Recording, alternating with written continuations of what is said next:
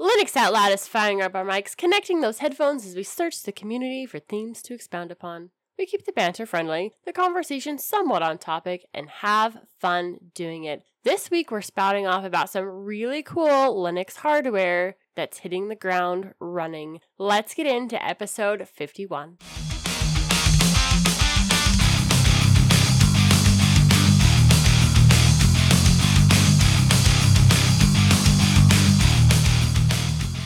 Linux Out Loud is brought to you by Bitwarden and Linode. I am extremely thankful to be here with my two fantastic co-hosts live, if you're getting to watch this on Saturday, February 18th. If not, it was a very fun experience, and this marks our 1-year anniversary as Linux Out Loud. Okay, it's a couple days late, but still, we're right in that time zone range of it being our 1-year anniversary of Linux Out Loud. You know, I don't always celebrate my birthday on my birthday, so I think that's okay. It works, yeah. Nate, you just prefer to think you're still back in the 80s, so... You know, the 80s were a magical time. They were a magical time. That's when I was born. The 90s are just beginning for you. Oh, no, the 90s have been going. I got my Commodore Amigas. Don't push me down this train already. I'll push you in front of it?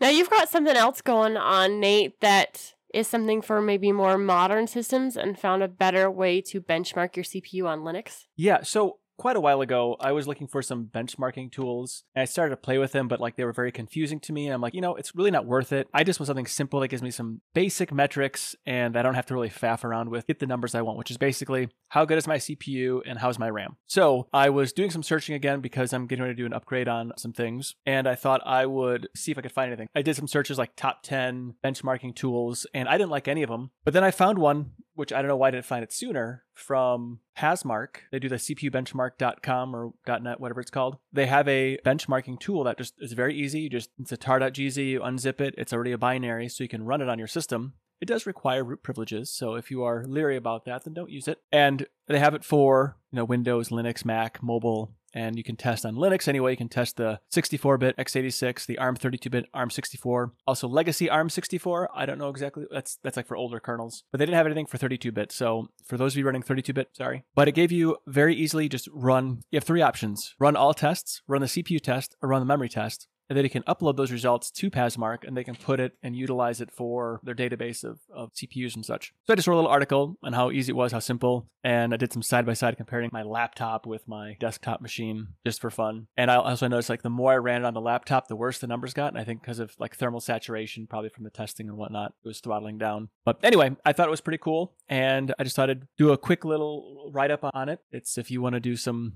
again, very basic benchmarking. Not that benchmarking is all that exciting, but very basic. You know, there you go. It's still going to be interesting to know. I don't think as many people right now are building new systems from the ground up, but it's nice to know how everything's functioning, and is maybe the new hardware you got functioning properly, or is the old hardware you have still doing all right? So yeah. I can definitely see its uses regardless. Well, because it was such a simple program, I thought I'd see if I could run on the Steam Deck. And because the Steam Deck runs Arch, and Arch is kind of obtuse, I even like unlocked the core, the root file system, but Ncursus wasn't installed. So I tried installing Ncursus. It says, oh, it's already here. So I couldn't get the program to actually find Ncursus. And I'm like, you know what? I'm not going to mess around with this thing for hours on end to try and get Arch to behave. Probably the best way I could go about doing that is just like running it. I don't want to wipe out SteamOS, but I do want to maybe do like a live boot of something else. So probably something OpenSUSE, since I know not all Arch base would be that bad to get it to run on. SteamOS is very specific to that piece of hardware at this point in time. Right. So, to be fair,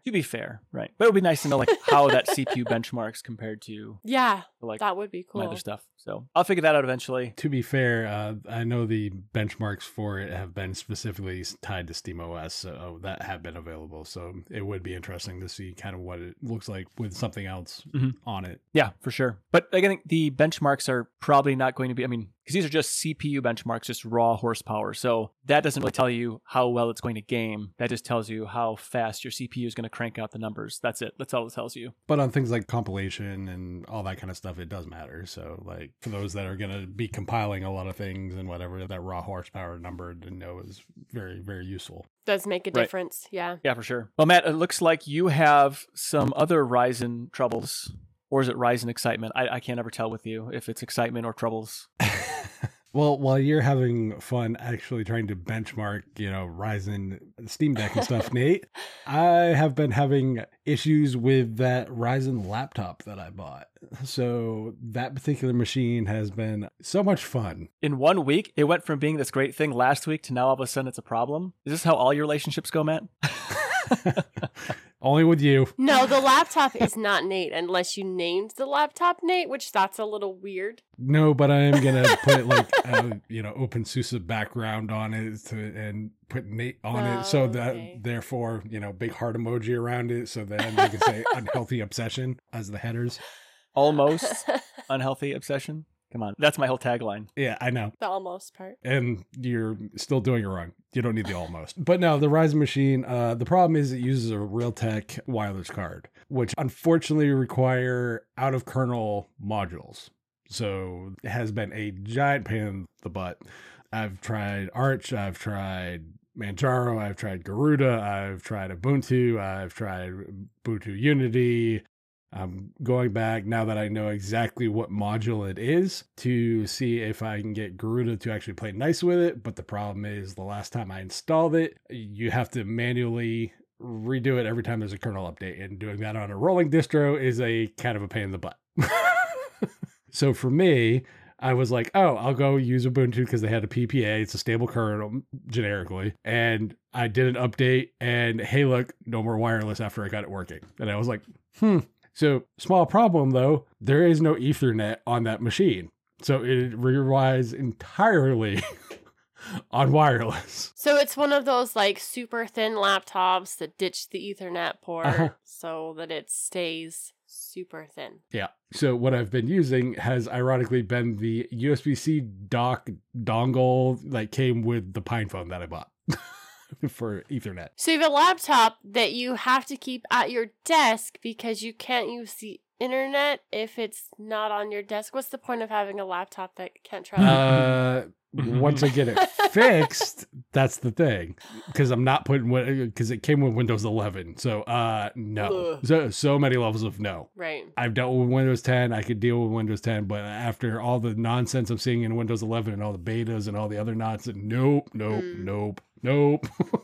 Not happening. Right. Windows 10 was the last privacy nightmare that I was going to limit myself to. When Windows went to here, we're going to require you to sign in and have to have an account and no offline. And I was like, nope. I will deal with the headaches from Linux that is currently giving me, but it's not Linux's fault. I bought hardware specifically that didn't work with Linux based solely on price without actually researching like chips and all that stuff. So that's on me. And the price is amazing. You really got that laptop for a complete steal. Yeah, and so for the $170 that I paid for or whatever, like if I got to put it in some finger work to make stuff work as far as the kernel and stuff, that's fine. Whatever, it is what it is. Yeah, I was going to say to you, Matt, that I think that whatever piece of hardware that you purchase, you're going to pay for it in some way with Linux. Either you're going to pay for it and trying to get it to work, or you're going to pay for it in price to the manufacturer. That's how I look at it. If it doesn't cost you any or cost you very little, it's going to cost you in time and headache, and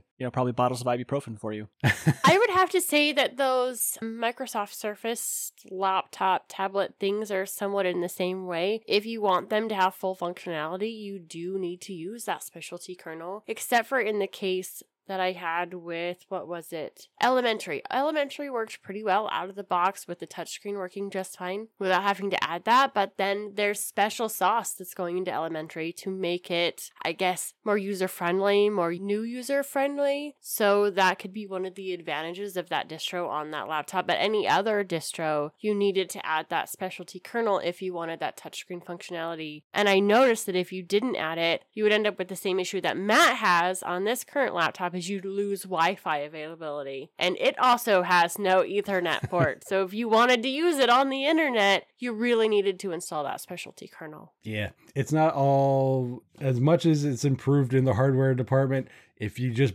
blindly buy stuff all the time, you're going to eventually get bitten.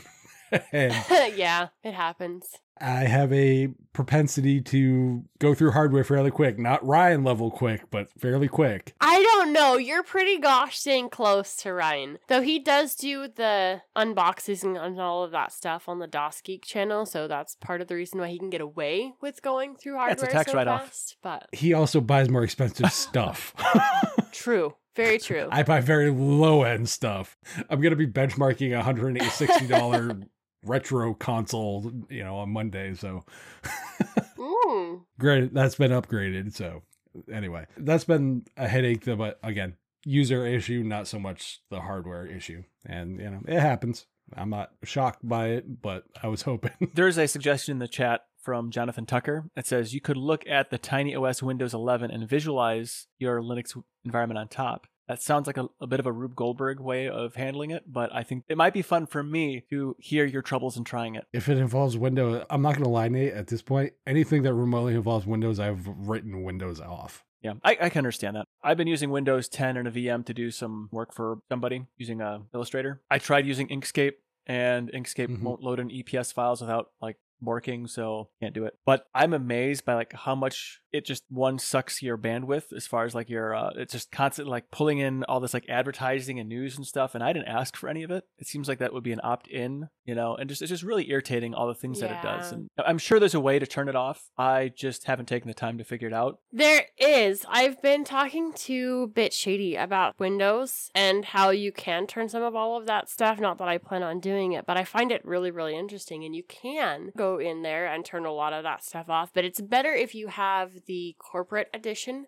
because it has a lot more things turned off by default. Of course, most average users don't have access to that corporate. It has to have better privacy standards for corporate use. But as the day-to-day user policy, there is so much stuff turned on. There's so much bandwidth that it's sucking. And that's one place where if you're not using Linux, a Pi-hole would be beneficial to help block some of those things at the network level. But it's extremely intrusive and not something I want to bring into my home. The difficulty there for me is I don't have a great pipe to the internet, so I can't really afford all that extra cruft on the network. Right, exactly. Windows systems are just not going to work for me just based on their, inappropriate network behavior. Them calling home for everything. For everything, and the ads that it pulls onto your desktop. So for the one that you have to use, or are you using it in a VM in order to do your work for that? Yep, just in a VM. I'm basically running just one application. That's it. It does fine. It's not real complex work, so it's not real math intensive. It doesn't require... It's just Adobe Illustrator. It's not too heavy. I wish I could do it on Inkscape, but until I can figure out how to get EPS files to load in reliably, I can't do it. And Inkscape has some other issues when it comes to functionality, at least from what Michael has said. I know he's had a difficult time using it for some of his graphic design style work because of functions that it's potentially missing. But I'm not exactly sure what all you're doing and what all you need. I know Photopea can open them up really well, but the downside of that is then if for any reason there's something going on with their servers, and I have had this issue, it's been late, I'm trying to get the show wrapped up, all I need at this point are the images, and Photopea won't let me in so I can edit the stupid PSD file to get the images up on the show. So that can be extremely frustrating, and that's definitely a downside of a web app is... sometimes when you need it, it just decides not to work. Very true. So while I'm banging my head against a wall with this particular Gateway Ryzen laptop, Wendy, there's been some head-to-head results for robotics. Yeah, so last time we got to chat, we weren't exactly sure if Northern Idaho was going to be able to do their championship, and they were. We got to watch it here at home because it was streamed live on Twitch, and it was really cool to get to see how North Idaho was doing some of their different robot runs. And of course, we don't get to see any of the speeches. That's all private. That's just between the teams and their 3 judges, or whatever displays they have around. Obviously, we weren't there in Northern Idaho to go around and look at their displays and see kind of what their innovation project was. But it was done, and that head-to-head originally we thought was going to be on Saturday, and while watching Northern Idaho's championship live, we found out that that was on Friday. So that's why this live show right now is happening on Saturday. Instead of Friday, they just switched places because we had to do some hurry up and rearranging in order to do both of them. within this week like I had promised to do. I couldn't skip robotics, and I didn't want to stop the live show from happening, so they ended up switching days. But that head-to-head, of course, was yesterday. We left the house about 9 a.m., and our normal co-op building, we weren't going to be holding the head-to-head. Internet speeds probably would have been fine, but I only have this webcam that I'm using right here, and we would have to be moving the webcam from place to place, and then really the only microphone I have is the one that I'm currently using, and it's meant for one person to talk into it, not really gathering sound from an entire room, a group of people. We have a college that's really, really close, and we were able to get a conference room from them. So it had one of those gigantic Logitech cameras in there. I mean, this thing was absolutely huge. And so we were able to zoom in, move it all around the room so the kids could have their game table set up in one area, pre-set up for the presentations, not have to physically move the camera, but be able to refocus into stuff, which was absolutely awesome. We spent about 6 hours together before the head-to-head. So that was set up. That was going through their presentations again. They actually did some more coding on the robot that turned out super awesome. Then it was time. The kids did their presentations. They did the best they could. The questions were a lot different than the ones that they'd had before, and where my co-mentor and I had never been through this process, it was kind of hard to prepare the kids for these questions that were coming in. They were definitely different. And the kids did great with, what they had and kind of being thrown through a loop with stuff they weren't necessarily expecting. The call came back in just after 6 o'clock Mountain Time, and we are Idaho champions, and we're headed to Houston. That's awesome. Yeah, so super excited. Fundraising already needed to happen because regardless, we were going to California or Houston, but what we wanted was Houston. There's going to be, of course, our FLL Challenge teams. There's going to be FTC teams, which is a mentor team just above us, and FRC teams. So we'll get to see so much more robotics there and where the kids can progress from FLL. That I can't wait to go. That's going to be in April. So during that week, sometime in there, you won't see me on the show because I'm going to be running all day. It's going to be an extremely, extremely busy week. And I know I'll definitely be out that week. Maybe the week before, maybe the week after. So you might get Bill for 3 weeks while I am preparing to traveling, and then just trying to decompress after the trip. Right. Totally understandable there. I mean, I prefer Matt be gone, but I mean, I guess I understand. It is what it is. It would be kind of cool if I could do the show from there, just being able to update everybody on everything what's going on. I know I would love to get a smaller vlog style camera so that I can document all the fun things we're doing. I wouldn't share that publicly here with everybody else, but it would be nice to be able to share with the parents as to what we're doing and just kind of keep those memories for my kids on the journey. There might be some snippets here and there I can share, but not necessarily of the kids doing things. I want to keep other people's children private. Wendy Magneto volunteered to fill in. He volunteered. Yeah, he might break a computer in the process. Magneto can fill. That would be quite an interesting show. I can just picture it right now.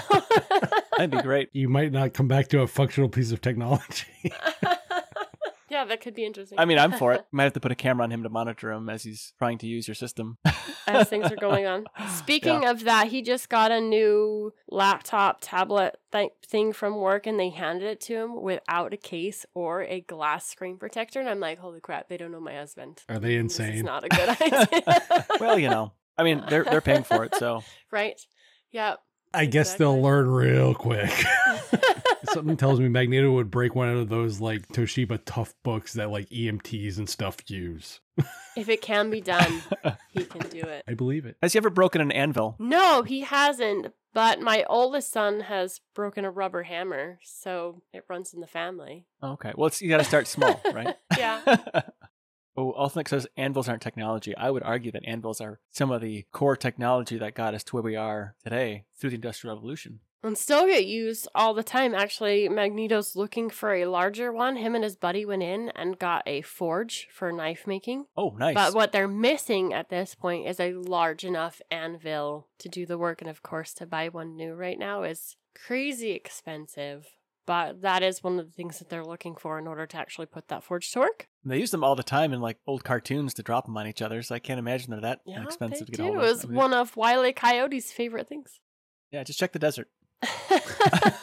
Should be plenty of them out there, right? In cartoon land.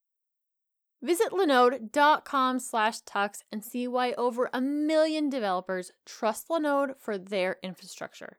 From their award-winning support to ease of use and setup, it is clear why developers and businesses have been trusting Linode for their projects, both big and small, since 2003.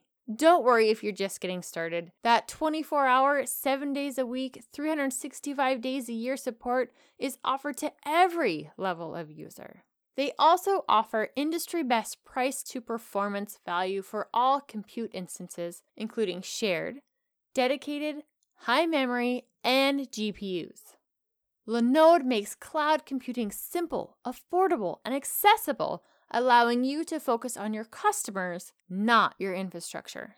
Visit linode.com/tux, create a free account, and you'll get a $100 credit.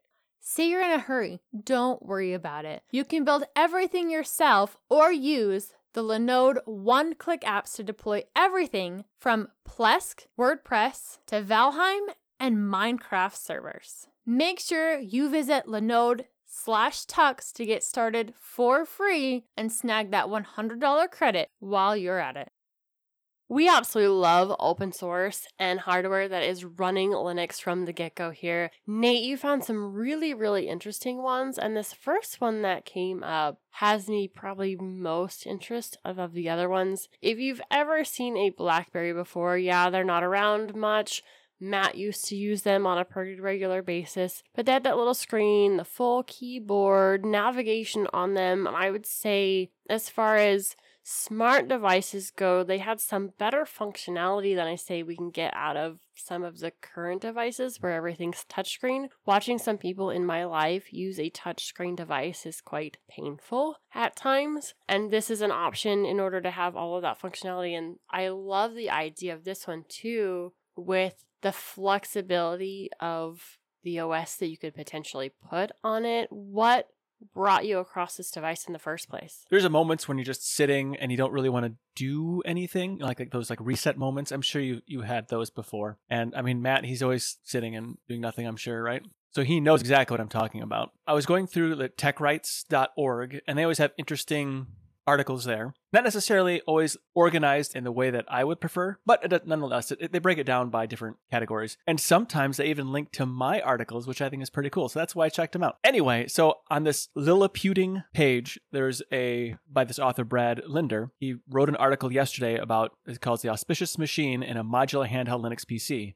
with a BlackBerry style keyboard, even like the little track ball thing on there and so forth. It's going to be sold for about $240, so it's not too heavy on the old pocketbook. It'll have a 640 by 40 screen, little 3.5-inch screen, so quite tiny, and shows a picture of it running Kali Linux, which I think is pretty cool. It's not very powerful, can't do a whole lot. It has, I think, 1 gigabyte of RAM, looks like. A Big Tree, a winner. Or I think it has some options here. Anyway, there's a 4 gigabyte option as well. Oh, and an 8 gigabyte. The idea is it's very small, very compact. It has, the landscape ratio screen on it, and you can use it for a lot of things. You could even use it to do retro gaming, Matt, because I know you're big into DOSBox and ScumVM. We're doing some old gaming, and I just thought it was a really cool machine. I don't know if it's actually really going to be something I'll be able to get a hold of, for numerous reasons. But with a built-in keyboard right there, I think that this would be a fun machine. Nothing against like the full touchscreen devices out there, but like you said, watching some people, to include myself, use a touchscreen is kind of painful. And I mean, I always fat finger it. It's like I press the J. Why is the K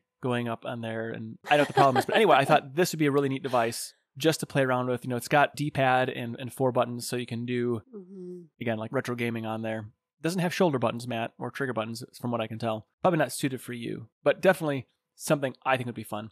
It reminds me of a device that I was looking at, it's probably 5 years ago. God, I can't remember what it was called now, but it's something very similar form factor, but the company just kind of fizzled out, I guess. Yeah, it may not be available everywhere. They're not entirely sure, but one of the things that I love about this device is you have options when it comes to the hardware under the hood, and that's kind of what you were bringing up before. You have the option of a Banana board, a Big Tree Tech board, I'm currently running a Big Tree Tech board in my 3D printer, and I'd have to say that the overall build quality of that is really, really solid. I've been happy with it, and it's one of the things that you can get right now, whereas you can use a Raspberry Pi CM4 inside of it, and Raspberry Pis in general are harder to get. You might be able to get the CM4 easier than you can some of the other Pis. It's hard to say for sure, and that's going to be your biggest option when it comes to RAM if you go with something by Raspberry. And then the last one is the Rad XA, not exactly sure how to pronounce that one, CM3. It's got the Rockchip 4 gigabytes, so even though the overall package can look the same on the outside, the hardware that you have inside has some flexibility, and even better, it has some upgradability or the ability to repair this device, because all of these boards out there are, for the most part, pretty gosh dang easy to get your hands on. I don't know. I just think it's a fun little device.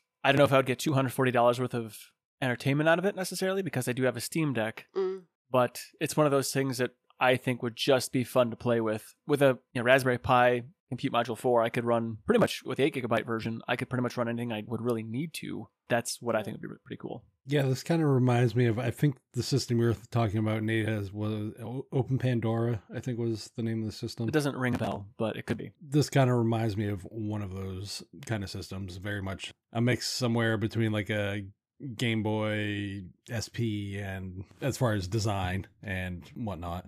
And there was a system back in the late 90s, it was a Game GP32. It was a game park system is what it was called. That kind of had a similar idea, which was kind of the very open nature of it and stuff. So it's definitely interesting to see what people can maybe do with this and that actual hardware. I found it. It was the Pocket Chip computer. Ah, yes.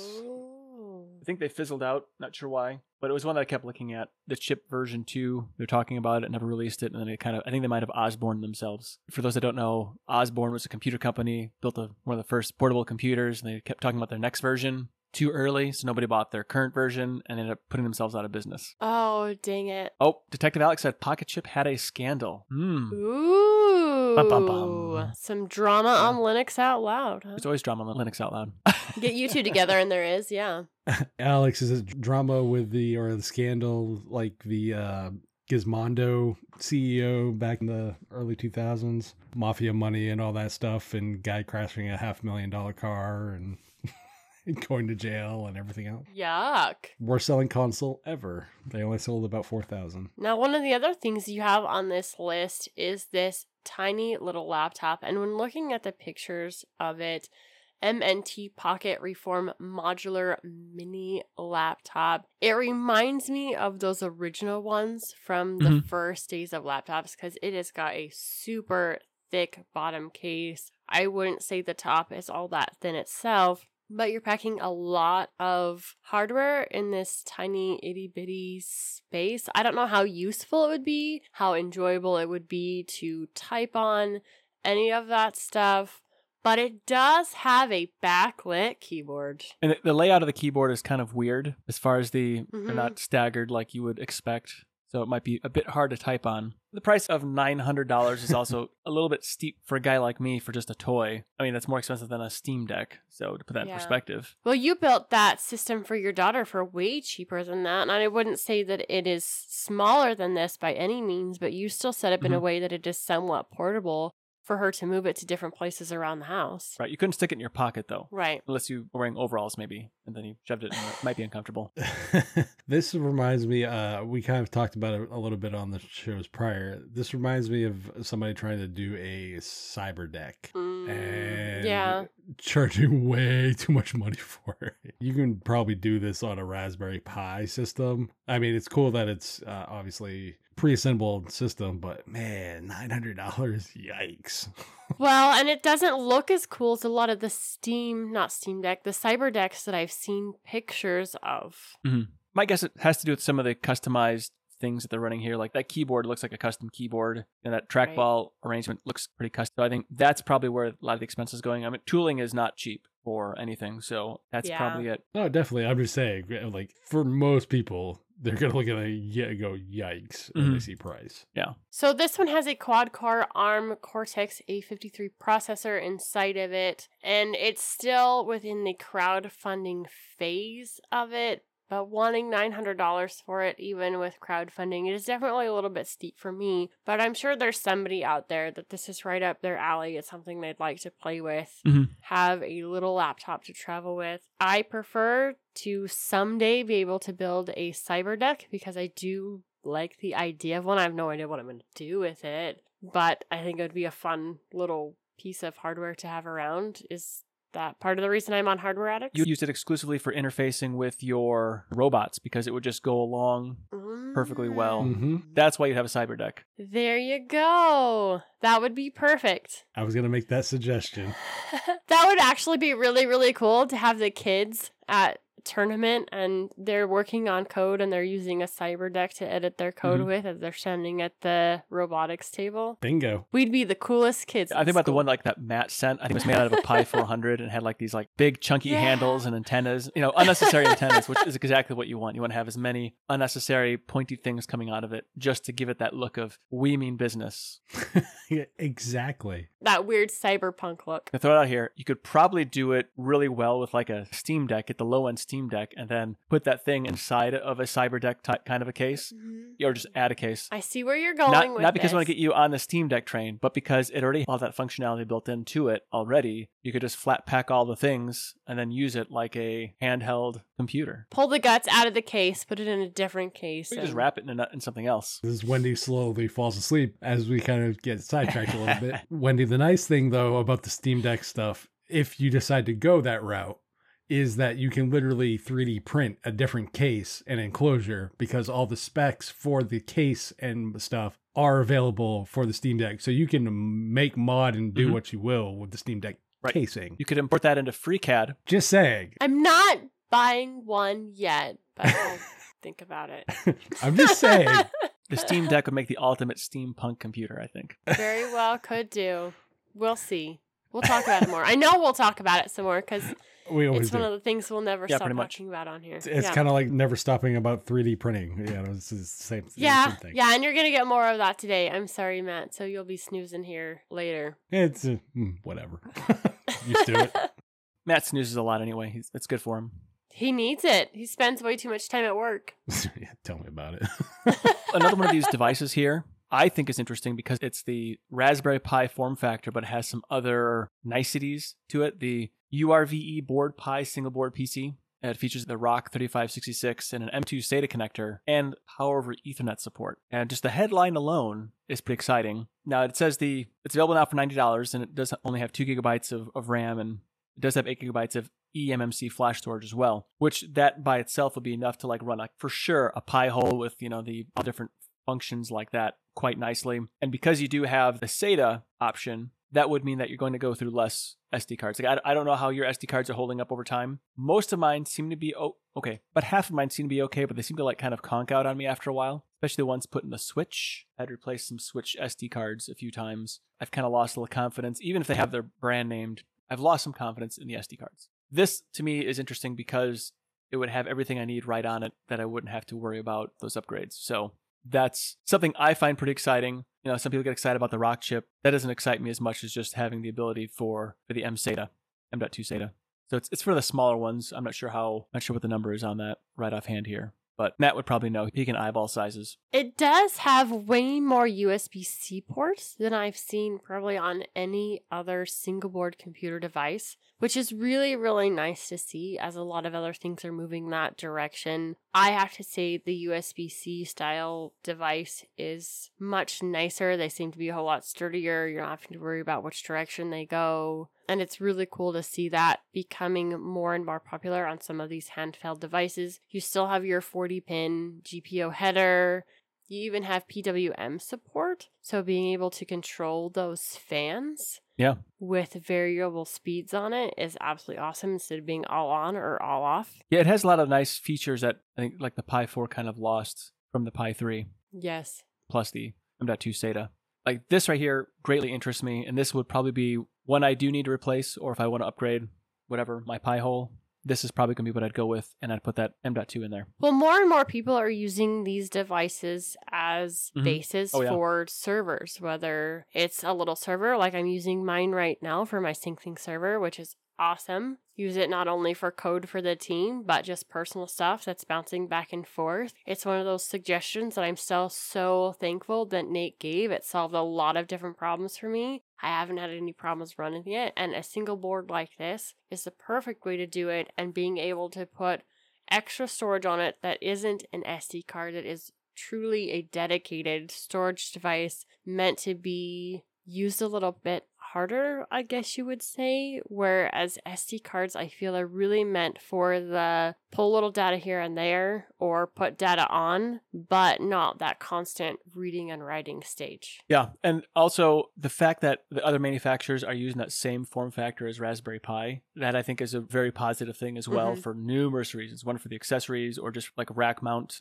I printed off a rack mount unit for my server rack thing to have the Raspberry Pi in there. To put this in there would be a trivial process. That's another thing too. Yeah, the fact that you can basically buy into a pre-existing ecosystem essentially of like accessories and all that kind of stuff definitely does help when there's that more uniform size approach to the design and stuff. So it's definitely nice to see that. So this is definitely something that you could, like you mentioned, Nate, replace with from a Raspberry Pi or whatever. So that would definitely make it a lot easier, a lot more appealing for a lot of people, I think. For sure. Well, I don't see the second USB-C connector on the picture. It says 2 USB-C. I don't see it. It says, so there should be one for charging and then 2 other ones. And only one type A. But this image is definitely not showing that. Well, who knows? But it says that the USB-C power in is also for debugging. That's pretty cool. I don't think that's a feature on the Pi. But Ben Fitzpatrick says I'm putting him to sleep. Well, good. Then when you need to fall asleep, make sure you just put me on, and then you can nicely fall back into a deep, glorious sleep with hopefully some geeko chameleons floating around in the background. In fairness, he also said before that the 3D printing and the Steam Deck put him to sleep too. Oh, those things put Alex to sleep as well? Steam Deck and 3D printing? No, I think Alex is a big Steam Deck fan, but I know that Ben says 3D printing and the Steam Deck put me to sleep too. I think he was saying that. I'm not sure who he was saying that to. But then he says, and Nate is putting me to sleep. Alex says that. Steam Deck, wait, I'm awake. So he loves the Steam Deck. I know he says he's using it all the time. So that's a good thing. Getting a lot of use out of his purchase, which is awesome. If you're going to buy a piece of hardware, it's nice to actually be able to use it all the time and justify that purchase instead of it just sitting tucked in a corner and not. Absolutely. This episode of Linux Out Loud is sponsored by Bitwarden. Bitwarden is the password manager that we use and trust. Bitwarden lets you set up things like a PIN to easily access your password manager, as well as additional authentication such as master passwords and adding phrases to fingerprint security, all to keep your passwords safe. Bitwarden is the easiest and safest way for individuals, teams, and businesses to store, share, and sync sensitive data. Go to bitwarden.com/tux to get started for free. Make the smart move like many from the community and have a go at bitwarden.com/tux to get started for free. If you're like me, though, you'll want to show your appreciation by signing up for the premium edition, especially since the premium edition starts at only $10 a year. And for that $10 premium account, you'll get things like 1 gigabyte encrypted file storage, 2-step login with YubiKey, U2F and Duo, Vault Health Reports, and so much more. Also, you'll get priority customer support. Huh? Thanks to Bitwarden for sponsoring this episode of Linux Out Loud. Something that's usually not practical is Matt's Game of the Week, but we always enjoy finding out what he's got for us. Wow. Going from positive right back to negative. Holy smokes. Yikes. Well, so that was just rude. But I will be nice. You're welcome. I will be nice and be nice to your wallets. And I'm actually going to highlight an open source game. Yay! Which I generically don't do because usually, barring a few, the quality is usually questionable at best. This particular one was actually a commercial game that came out in 2016. However, it was what they call a CCG game or a card collecting game. So think like Magic the Gathering or any of those type of games. The game was called Duelist. They recently open sourced the game in and of itself. So think what Valve did with Artifact, which is kind of like, here's the game, free to play, do whatever you want. But they're doing server-side stuff, all that stuff is totally available. All open source, all the artwork's open source, everything. They're letting the community expand on the game. They have gone so far with the licensing that it is literally as close to public domain as it can get with a Creative Commons license. Wow. If you wanted a artifact type game, or if you wanted a open source Magic the Gathering or a Yu-Gi-Oh type game, this is the game to do it. And they have Linux binaries already. I love to see more game companies do this. Yes, they're making a second game for it, but there's also this continuation of letting this code not die and all the other stuff. For sure. Is fantastic to see. They're looking for ways to, like, because it did rely on some server-side stuff, so they're still looking at certain implementations and whatnot, but a lot of the monetary stuff has been totally ripped out of the game. It's all gone. You have access to everything. Wow. They have done a lot of work, and they are very clear about what they are doing. They have a roadmap for what they're doing. Code's all up on GitHub. I wouldn't say that the original game is all that old either. Yeah. It came out in 2016. Am I reading that right? Mm-hmm. So I've never heard of or played this game. It has kind of a very matte-like aesthetic to it, I would say. The outfits are of his liking. Oh, of course you would throw that. You know we're going there. Yeah, I know. But anyway, the fact that it's all open source, though. The game is called Open Duelist. It's on GitHub. I'm not 100% sure it's still on Steam. It might be. It might have been delisted. It doesn't look like you can actually get it from the store. Yeah, Duelist is no longer available on Steam Store. So they do have some information there. You can watch some of the videos of how the gameplay works if you'd like to from Steam. But you're not going to be buying it from there. Which, if it's open source and they already have Linux binaries, might as well install it straight on anyway, right? It's rated Matt out of 10. Yes, Wolfnick. It is rated teen for some violence, blood, suggestive themes. So it is more kid-friendly than some of Matt's suggestions, but not 100%. There Not you go. 100%. I generically don't highlight open source games just for a variety of different reasons.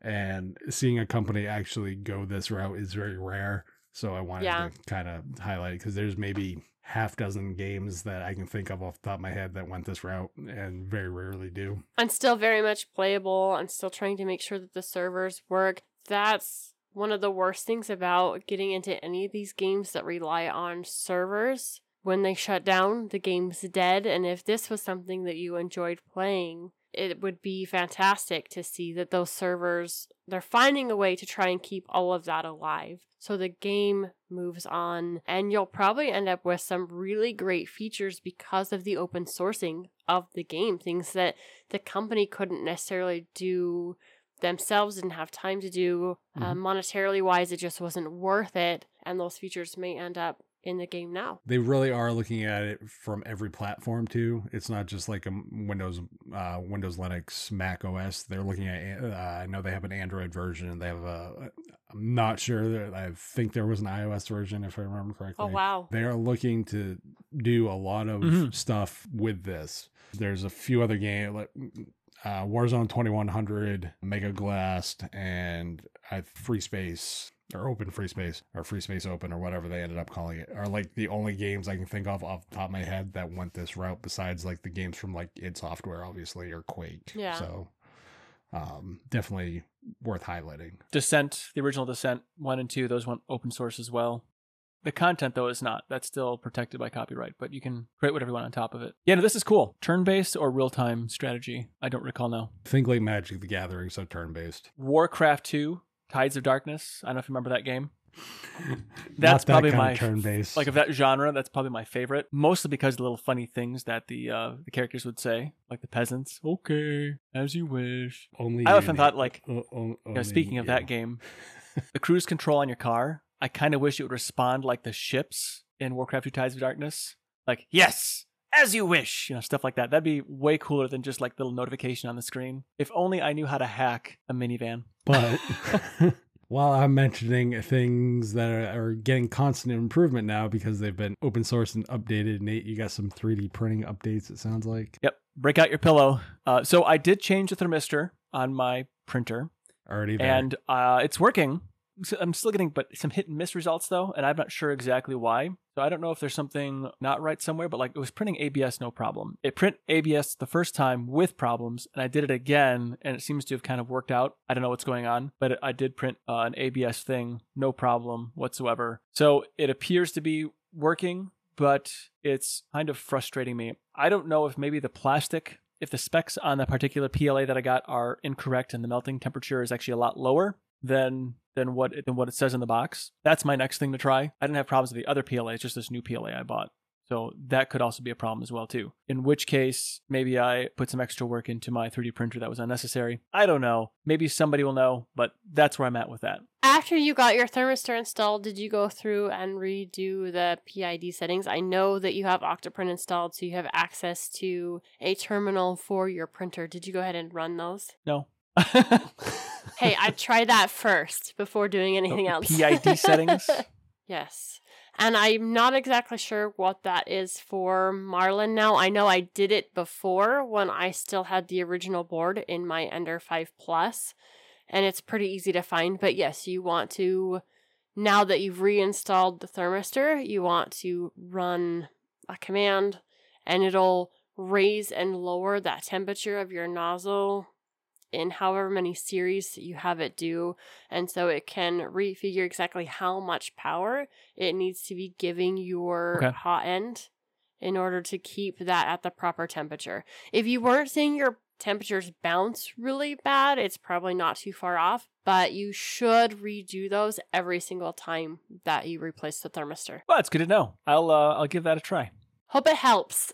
Also, as your hot end ages, apparently that helps with compensation for that. Yeah. An Octoprint, there's a terminal tab. Yeah, Sean, PID auto tune. That's what you want to do. Ooh. Sean in chat said it better than I did. What kind of auto tune is it? So, like I said, a command that you'll put in your terminal for Octopi. I mean, is it like a Justin Bieber kind of auto tune, or is it something else? No, not that kind of auto tune. Nobody wants a Justin Bieber auto tune. I might have it saved somewhere, so after it's over, if I've got a tab saved in exactly what I used. I also found a thing just now, so I'll give that a try. Oh, cool. The idea of an auto tune sounds way cooler. So, Wendy, it sounds like you're having some fun 3D printer adventures as well. As we were talking last week, I was having some issues with mine as well, where I'm having under extrusion problems. My filament is swelling to a point where it's not actually feeding all the way through. Prints are stopping. And I thought power was definitely an issue. So that back bedroom where it is on a breaker that just seems to trip really easy. It's just not big enough for everything that's on it. Pulled it into the living room this last weekend, and I got 2 small prints done just fine. They were very small, very fast, within 35 minutes time to print. They ran great. So I decided, okay, I'm going to go ahead and do a larger print, try and make some more of those boxes so I can get that Lego robotics toolbox thing all figured out and done. And it printed most of the way through. And of course, in the middle of the night, when a print's going to fail, that's when this thing failed. And there was a lot of stringing and stuff going on. And I need to completely take my whole hot end apart because the filament's not feeding all the way proper through. One of the issues that happened, and I didn't realize until I tried to go do another print, but there was a piece of that stringy filament that got flipped up into the fan and stopped the fan blades from running. So that whole cooling mechanism wasn't working too well. So I might actually have some burnt end of that tubing, that Bowden tubing, going into the system. And then my husband works with a very, very smart guy. He's the trainer. He has all of their computer stuff going on and has multiple printers. And his suggestion that maybe overall my issue is the fan itself that is on the hot end, and whether it is just replacing the fan, maybe coming up with a better cooling system for it is where I need to go. And I would say that the fan probably does need replaced. After I'd taken it off the first time, I don't know, it had messed with it. It had had some wobbling before. Even though it's running at 100% all the time, it may just not be doing an efficient job at this point and just needs to go. So changing rooms apparently helped some, because I was able to do some small prints, but I wasn't able to do a full 14-hour print without things crashing. And now I definitely have to take everything apart and make sure that hot end is still good after the fan completely stopping with a piece of filament in it. Yeah, I've had that happen too. You hear that, like the buzzing sound of the plastic being hit by the fan. It's kind of a disconcerting sound. And I've had that. I had to take the tweezers and try and pull the bits of, while the fan's running, out of the fan. Ugh. Not good for the fan. Not so good. Yeah, I would absolutely love to print some of those better fan shrouds for it. But if I can't get a larger print to finish, I can't really make my own at that point. And I think that's some of the most frustrating things when you know that a better cooling mechanism in general could help. And there's all of these different Thingiverse files in order to print them. You're like, yeah, but that doesn't do me any good because my printer's not working. So I can't print upgrades until I have a working printer. So I got to fix this under extrusion issue before I can print the thing to help it. I think I might take apart my entire extruder end just to see if maybe that little connecting tube is a problem too. I don't know. It doesn't seem to move. I took mine all apart recently as I was trying to figure out some of these issues before. That really wasn't that bad. I know I was seeing something about a bi-metal hot end piece. So the section that goes into your heating block and then up to the cooling section, having it be something that wasn't 100% a very strong heat transferring metal. I'd have to look it up again and I'll share that later because obviously words aren't coming to me properly right now. But it making some of the difference in it cooling off faster in that middle zone and over that direct cooling place of your hot end. So it keeps your filament more solid until it gets to the place where it is supposed to be melting. I could be dealing with issues that I'm just still having way too much heat travel, still, heat creep, which is causing my under extrusion. I've played with pretty much every other setting that I can. I'm now down to fans. Yeah, I might have to look at the fan issue on mine too, but I don't know why it would be an issue. I think Matt's probably the issue with my 3D printer because Matt doesn't have any love or respect for 3D printer. I think my 3D printer is probably having a problem with that. I think that's really what the problem is. Yes, I would agree. Matt is the base cause of both of our 3D printing problems. He should be more active in this conversation and they'll work. I think so. Hey, stop blaming Magneto, no, Wendy. He's called Magneto. Okay, so the funny thing is, my husband's name is also Matt, so it works. I'm not blaming Magneto. I'm blaming Matt DLN, the Dark. I don't know who you're talking about. I don't either. I try to ignore it all the time. I try ignoring you, but now here we are. As we've done Linux Out Loud together for a full year, we've done a variation of the show together for, 2 years? 100... A while now. It's been a while. It's been at least 130. Since 2020. Middle of 2020. So we've spent plenty of time together. Virtually, but yes. We've never actually met either of you two in person. It's great. That would be quite an adventure if we ever did. Linux Out Loud live in person. That'd be fun. It could be crazy. It could be very, very crazy. And we'd have to be even more careful about no bad Matts, bad Nates, bad Wendys. No. There's no bad Wendy. There's sinister Wendy. Just say it. Now it's your turn to toss in your 2 cents on today's topic. Hit the discourse form, drop us a line under this video, or contact form by visiting tuxdigital.com/contact. If you'd like to hang out with us on our preferred social media, see the links in the bottom of the show description. Find other great shows like Hardware Addicts, GameSphere, Linux Saloon, and more at tuxdigital.com. Show off your love for your favorite podcasts and shows by visiting the Tux Digital merch store. Grab yourself some awesome swag like the gamer-centric I Paused My Game to Be Here shirt, or join hashtag Team Wendy with some sinister Wendy swag. As always, we thank you for joining us. We'll be back next week with another awesome episode of Linux Out Loud. Until then, keep the banter friendly, conversation somewhat on topic, and have fun doing it.